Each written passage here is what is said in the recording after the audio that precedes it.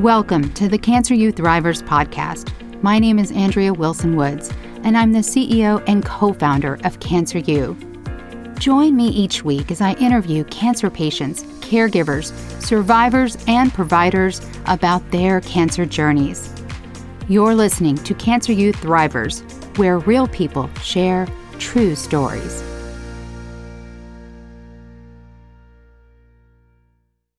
Liz Benditt is currently president and CEO of the Balm Box, a self-care and gifting site for breast cancer patients. In addition to teaching undergraduate business marketing courses at University of Kansas, Benditt also serves on the Education First Shawnee Mission Board of Directors and volunteers with National Charity League. She lives in the Kansas City suburbs with her husband and 2 children. Liz, thank you so much for coming on today and sharing your story. Thank you for having me. I am thrilled to have you. And as you know, before I hit record, you told me something very funny, and I almost used it in your bio. So would you, before we do the deep dive into cancer, would you please tell us what you said when I asked how to pronounce your last name? It's Benditt, don't break it. And that is how my husband introduced himself when trying to pick me up at a bar, and it worked. So I'm not sure which of us is the bigger dork, my husband or me. I don't know. It was meant to be, obviously. Oh, gosh. I love it. I love it. I mean, as soon as you said that, I knew how to pronounce it, but that's just the best. How long have you been married? Almost 20 years. We're here to talk about cancer and your story. So take us back to the very beginning. What happened? Well, okay, so my cancer journey has, as you know, has a 4-time. So I have had cancer 4 times over the past 10 years. They happened in a space of 8 years, which was bananas.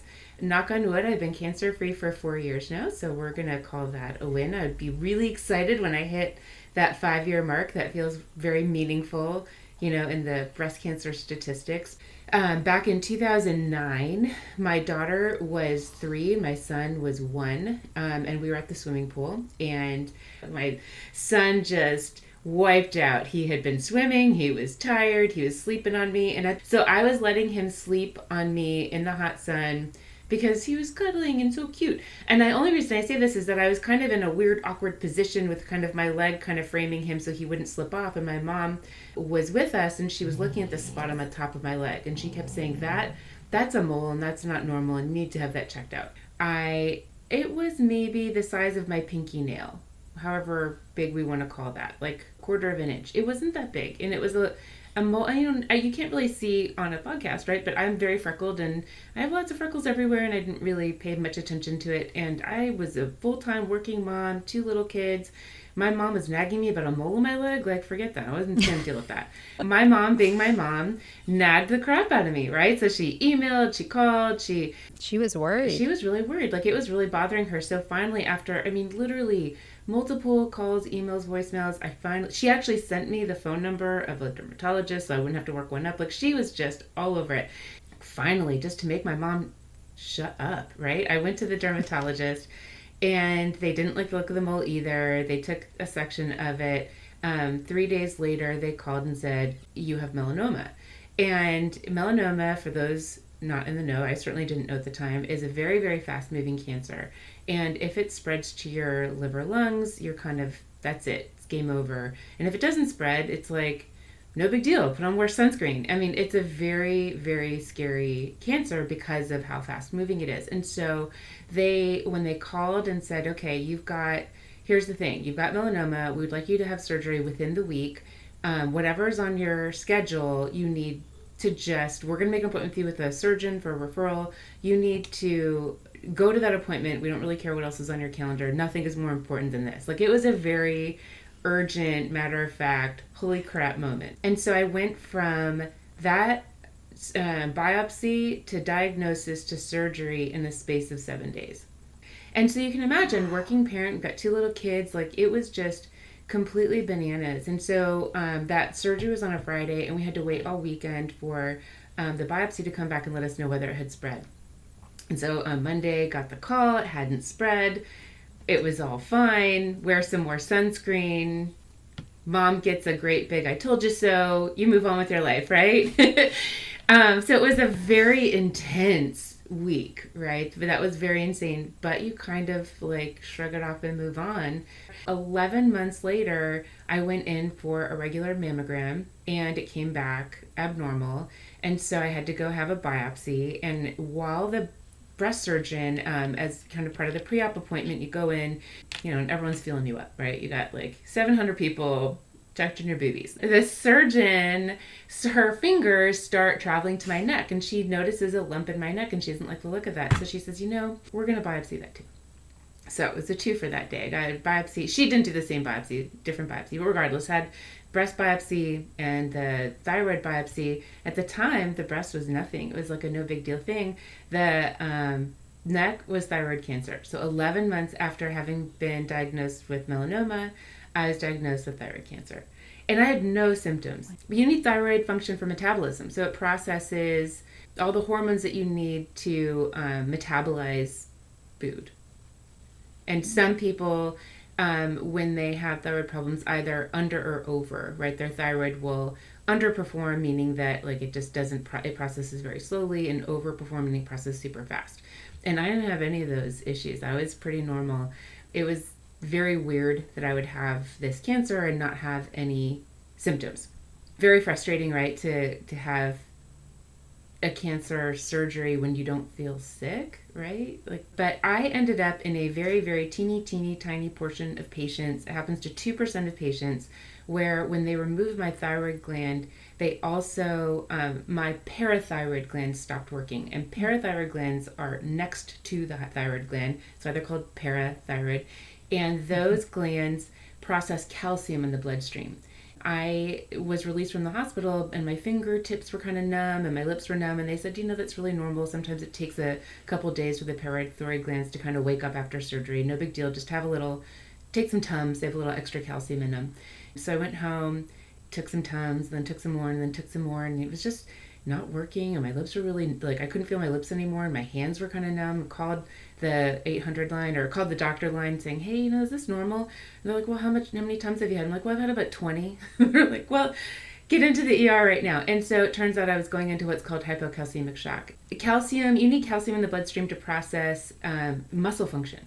And so if you don't have enough calcium, it starts in the extremities. So for me, it was like my hands and lips are always where I feel it. And then it'll travel up your muscles and eventually hit your heart. And your heart's a muscle, and your heart stops beating and you die. Just the little things like that. Yeah, I do need the heart, right? Fingertips. When you donate platelets, yeah, you lose a lot of calcium. And so typically when people donate platelets, they have them chewing Tums the whole time. It makes sense, right? Things that I probably could not do would be donating platelets. So probably not. So it's because it's such a rare condition, there isn't like a pill that you can take or a recognized standard treatment. There are different things that endocrinologists do to try to boost calcium production in your body. And so I ended up in the hospital for 2 weeks while they tried to figure out a drug protocol that would solve or at least get me off of IV calcium and help me keep the calcium that I was ingesting. It was not pleasant. As my daughter would say, 0 out of 10, do not recommend. It was not a fun treatment. There was one night in particular, when you talk about worst experiences, where they were trying to figure out at what point my calcium would drop. And so every hour on the hour, they were doing blood draws to try to figure out at what point of the night my calcium would go away. It was really, really unpleasant. But they figured it out, got me on a drug regimen, and I was out of the hospital, which was a win. But I was not feeling well. I was constantly sick. I was tired all the time, and I just couldn't, and I think now going back, I was for sure suffering from clinical fatigue. There's no question in my mind. But at the time, you're busy, you're working, trying to get your life back together, kind of recovering from this traumatic surgery. It's hard to know what's normal. But 6 months later, I was still really, really fatigued. I was tired. I had gained a lot of weight. Something wasn't right. And so I complained to my endocrinologist, what? Something is wrong. This is just not normal. I wasn't even this tired when my kids weren't sleeping through the night. What's going on? Because your thyroid was removed, I am assuming you were taking thyroid replacement hormone. Yes, I do now even. Okay. Even with that, you were still tired and you were gaining weight. Because normally they would adjust your medication, right? Normally they would just say, oh, well, you don't have enough of this Synthroid or whichever one you're on, right? Right. So the Synthroid hormone... So thyroid, as you know, if you have Graves' disease and you see an endocrinologist, you're like way up to date on all this stuff. But thyroid problems are super common. Thyroid cancer is actually very, very common. I want to say that it was something like 20% of women will have thyroid cancer between the time they're in their mid-30s to mid-40s or something like that. Don't quote me on that stat, but it's very high. And so as a result, there are a lot of really, really good drug therapies out there for it, because there's so many people that need it, right? There's a market for it. And so the synthetic thyroid hormone that is called Synthroid is a really excellent product. There's research where, like, in a lab setting, they couldn't even tell the difference between synthetic thyroid or Synthroid and real thyroid hormone because it was so good. So the question isn't so much whether that's a good drug, it's just what the dosage is. Then what gets really wackadoo is, on paper, there are ranges in terms of what is quote unquote normal for all the different, hormone values. And when I was going into what's called hypoglycemic shock, where they were watching me, like my hands, I couldn't move my hands. My face was was all, like every muscle in my face was clenched to the point where I couldn't talk. Like there was just this terrible muscle clenching and things I can't make up. On paper, I was in what's called a normal range. So for whatever reason, my body needed a higher than normal range of calcium for normal calcium production, or maybe that's a very hard thing to measure because it's not measured that often. I don't know enough about the science of it, but all I can tell you is that I for sure was suffering, and when I complained to the endocrinologist and said, this isn't right, I don't feel well, he said, you're a working mom, working moms are always tired, and he blew me off. For whatever reason, my hormones just don't act like a normal human's. I don't know what to tell you. I did two things. One, I found a new endocrinologist that would listen to me. And then the second thing I did is I met with a nutritionist / MD who looked at my labs and saw something very different. And she said, I think that you are behaving like a celiac would, and let's take you off gluten and let's just see what happens. And lo and behold, I dropped gluten and went to an endocrinologist who also monkeyed a bit with my meds and monkeyed a little bit with when I take them, right? So what I take in the morning versus night, what I separate. And lo and behold, within 6 weeks, I felt like I woke up. I felt awake again. The reason I bring up this whole element, because it wasn't specific to cancer, it did educate me and it did kind of teach me to advocate for myself. So I've counted 2 cancers now. Yeah. When does number 3 happen? So number 3, yeah. So we get to healthy. I run a half marathon. I'm back. I've got my life back. And then 2015, now me and my dermatologist are besties, and you go in every 6 months and strip naked, and they look at every inch of your body, and it's super awesome and so comfortable. And I had a little nudge in my nose, and I kind of wondered about it, and she looked at it and said, yep, that doesn't look normal. And it turns out it was basal cell carcinoma. So the good news is basal cell, it's like a pre-cancer. It's a no big deal thing. You just remove it. The downside is that it was on my nose, and it was just big enough that required plastic surgery to cover it.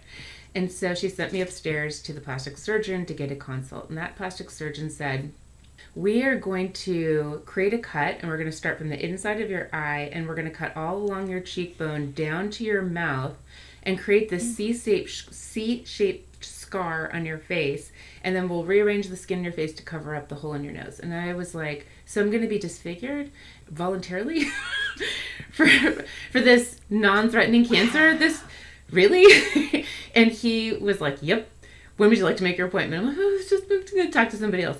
Then I, get out the Rolodex and I call everyone I know. I say, hey, do you know any of the plastic surgeons that you recommend? And was referred to Dr. Coranda, who, according to my neighbor, is quote unquote good with faces. Does all the facelifts in the area, I suppose. I went and consulted with him, and he had a totally different point of view. And he had this like crazy 2-step surgery where They would remove the cancer and then stretch out the skin, and then they leave the skin basically open for a week, and then you come back and then they are able to have loosened it just enough that they close it up, and then the scar is just right on the insides in the shadow of my nose. Like, you can see me online. I'm not disfigured. I look like myself, and there you go. So it's 2 surgeries, which sucks. You're walking around with an open wound for a week, not pleasant. However, not disfigured. There's the win, right?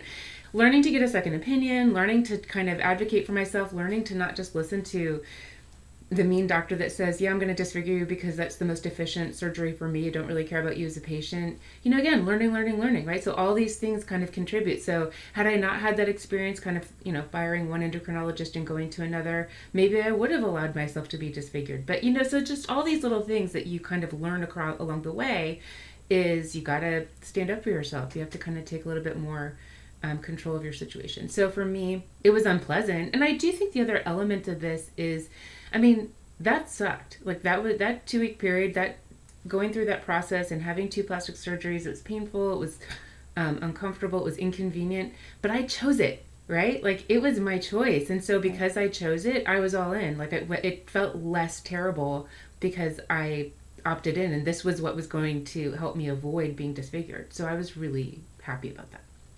18 months later, go back for the mammogram. It's the end of 2016. They're like, we don't really like what we see, but we're not really sure, so come back in 6 months. So in 2017, I come back, and they're like, yeah, no, what we saw has gotten bigger, so we're going to go ahead. Let's do a biopsy. Lo and behold, I have breast cancer.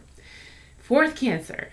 So there we go. But here's the benefit of at least having had those 3 experiences beforehand. Now I know it's not fast moving. I could take a hot second to decide what I wanted to do. I didn't have to schedule surgery for Friday, And so I interviewed surgeons, I interviewed oncologists, I interviewed the people because there are a lot of choices. There are choices to be made. You don't have to have a mastectomy. There are lumpectomy options, and I'm like a complete data junkie nerd. So I wanted to know what the outcomes were, right? What are the odds of recurrence if I go through option A, B, C, or D? And what are the combinations if I do A plus C, A plus B, B plus C, right? All these different combinations. And I wanted to work with somebody that would humor me and talk to me about all those different variations so that I could make an informed decision. I gotta tell you, there were some doctors that had no interest in having that conversation with me. They wanted to tell me what they were gonna do. This was their plan, and that's that.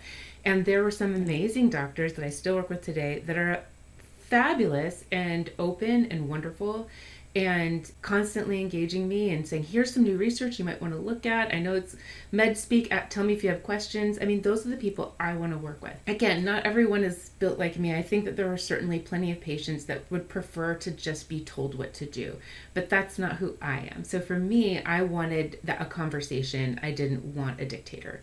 And so I chose my medical care team. To this day, I'm really grateful. I think they're a wonderful group of surgeons and oncologists. I chose my care plan, got my lumpectomy, went into radiation. Now, the one thing I'll say about radiation is I was in my mid-40s, and everyone in the waiting room is generally older, not necessarily in as good health. They don't run half marathons. And so they kept looking at me saying, oh, you're so young, you're so healthy, you're going to sail right through this, no big deal.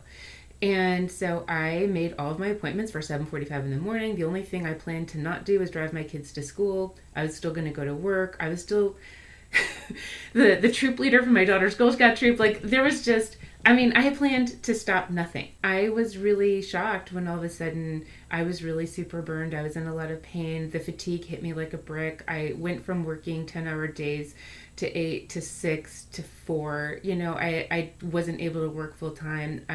Chunks of skin were falling off. It was wearing clothes was uncomfortable. It was a really miserable experience. And what really sucked about all of that was A, I wasn't prepared for it. And then B, you need all this stuff that's not drugs, right? So the oncologist is wonderful. As much as I love her, it's not like she's going to provide pillows that, keep the weight of your arm off of your chest. And she wasn't able to provide ice packs that don't leak through your clothes. All of these things that you need that are functional, but not prescription. And then I was scrambling for all that stuff. And, and I was really lucky in that I mean, I, of course, was on Google searching for all this random stuff, paying $40 for overnight shipping for a $9 item, right? Those are things that I, was blessed to be able to afford to do. It was inconvenient and frustrating, but at least I could throw some money at that problem, right? But other people can't do that. And I kept thinking there's got to be a better way. So that was where, at that point in my cancer experience, I thought there's got to be a better way. And in my back of my head, I'm like, where's radiationrelief.com? It's got to exist. And over time, I started playing around with that idea and started realizing that it's not just radiation. It's kind of all of these cancer treatments. There's all the palliative stuff that you need. And what you're receiving a lot of times from friends and family are, especially when I was going through breast cancer, a lot of pink stuff, right? You get a lot of pink t-shirts and tote bags and it's so well-meaning. And I don't mean to disparage gift givers, right? Because it's so wonderful to be thought of, but it's not necessarily very useful. And I do have kind of like this love-hate relationship with the pink stuff. I think that there is some kind of implied pressure with those kicking cancer tote bags and coffee mugs. And I agree. I think people are well-meaning. Yes. But they don't know what to do, No, right? yeah. They don't know what to do. You told us your worst moment. What was your best moment? My two girlfriends, who lived through all 8 years of this, wanted to do a finish line party for me at the end of radiation. They wanted to do a party. And I, it's unlike me, but I was like, yes, let's do that. And so, and it all came together over the course of like maybe 3 weeks. They put together this big party. It was right before Thanksgiving. Two of my best friends from graduate school that live in New York and Los Angeles flew into Kansas City for it.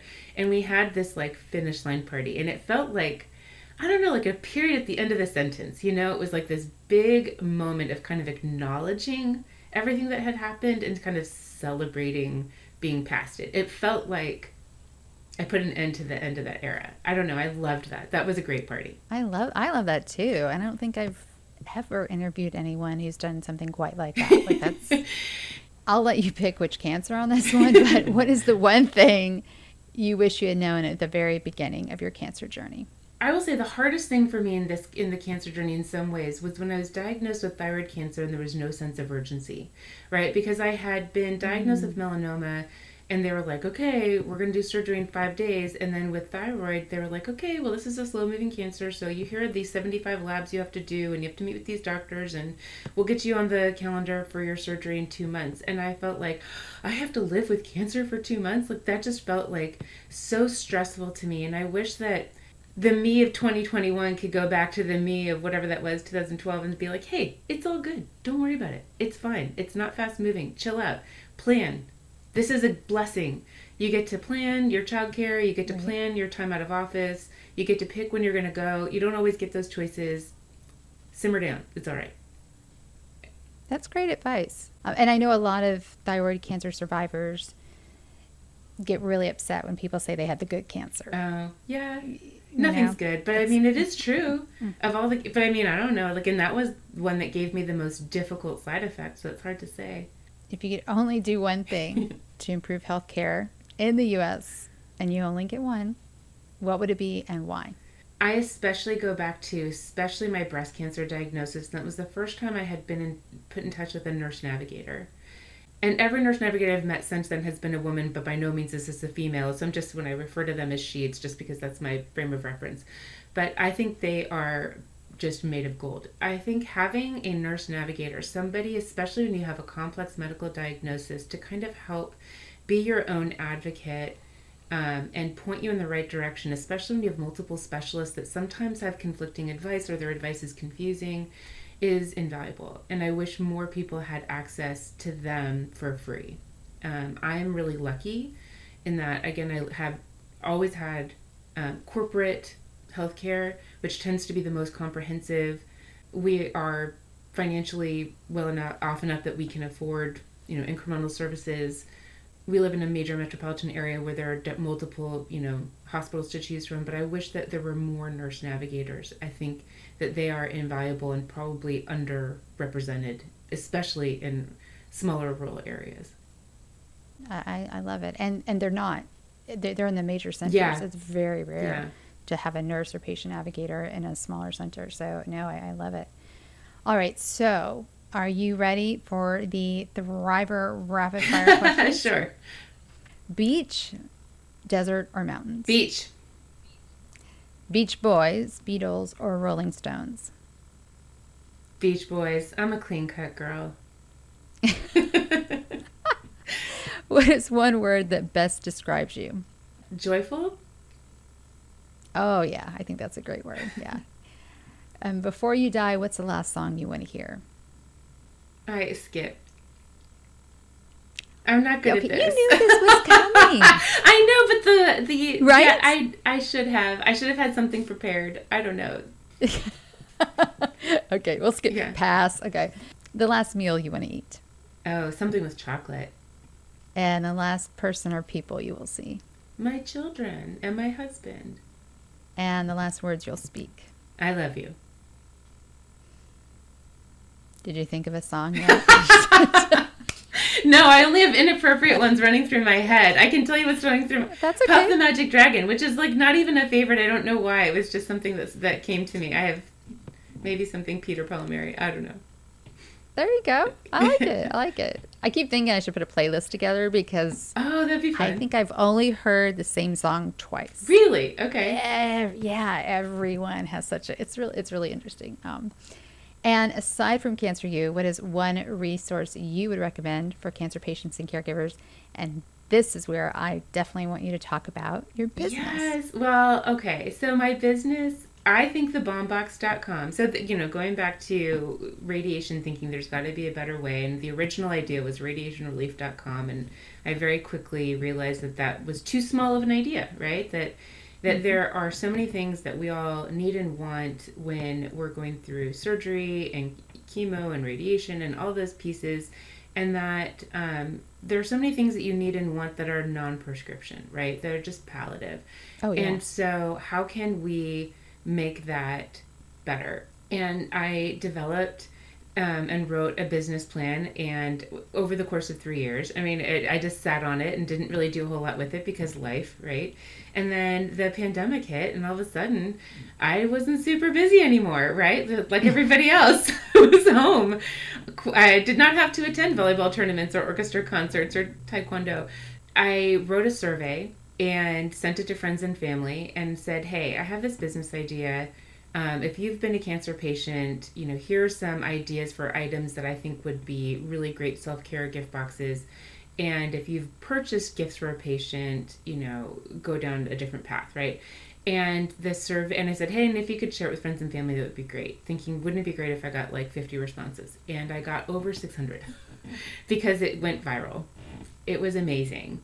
And it is a beautiful thing because this was March of 2020 when everyone was home and bored and had nothing to do. So, and there was no incentive. There wasn't like a chance to win anything. It was just, hey, answer my survey. It was pretty great.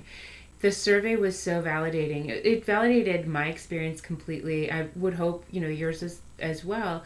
When you ask people, what are the top things that you want? When I asked them to rate items on a scale of 1 to 5, the absolute top performing items were all functional. Ice packs, lip balm, lotion, essential oils, which was something I wasn't as familiar with, but have since, learned a lot about.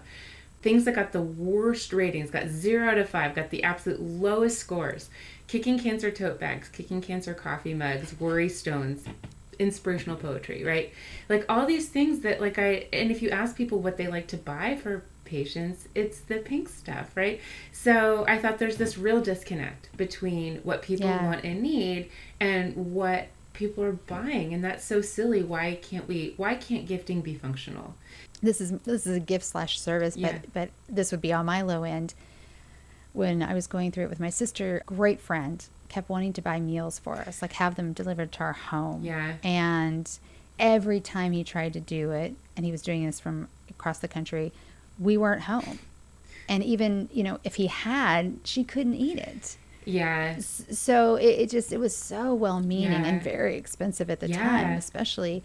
But it didn't do us any good whatsoever. I had same but different problem where people would so kindly put together meals for us, but I don't eat gluten, my daughter doesn't eat dairy, my son won't eat anything green. Like trust me, cooking for my family is the biggest pain in the butt of ever. I'm like a short order cook because I'm constantly having to kind of like rearrange things so that, you know, mine is gluten-free and Eve's is dairy-free and Alex, God forbid, anything green touches plate.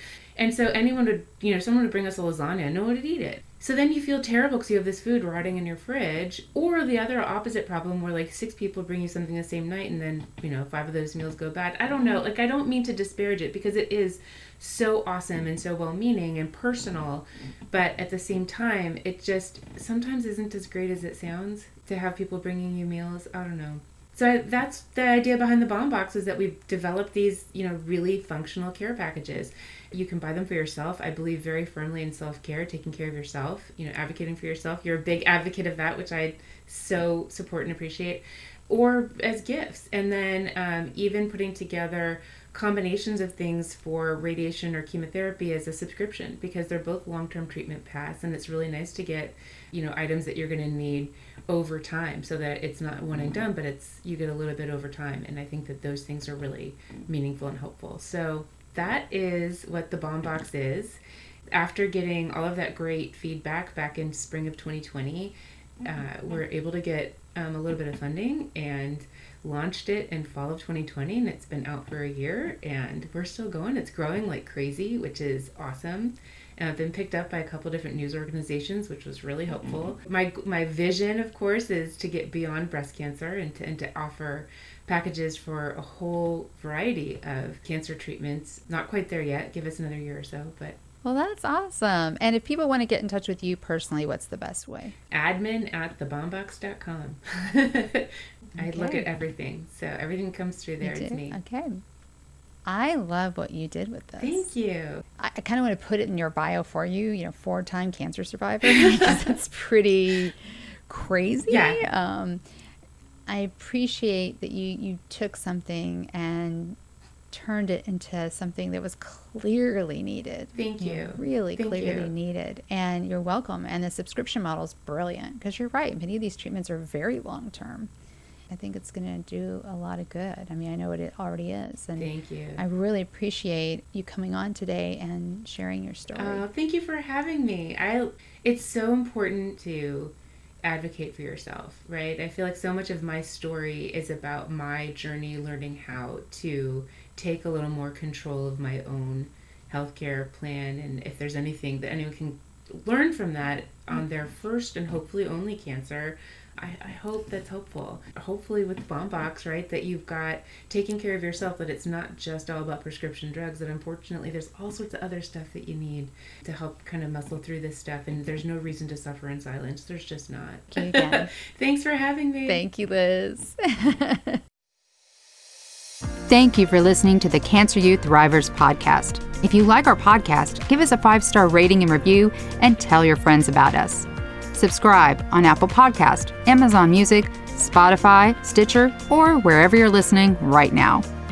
If you want to share your cancer journey with the world and be a guest on our podcast, go to our website, cancer.university. That's cancer.university. And hit the contact button. Or click the contact link in the show notes. You've been listening to the Cancer Youth Thrivers podcast. Real people, true stories.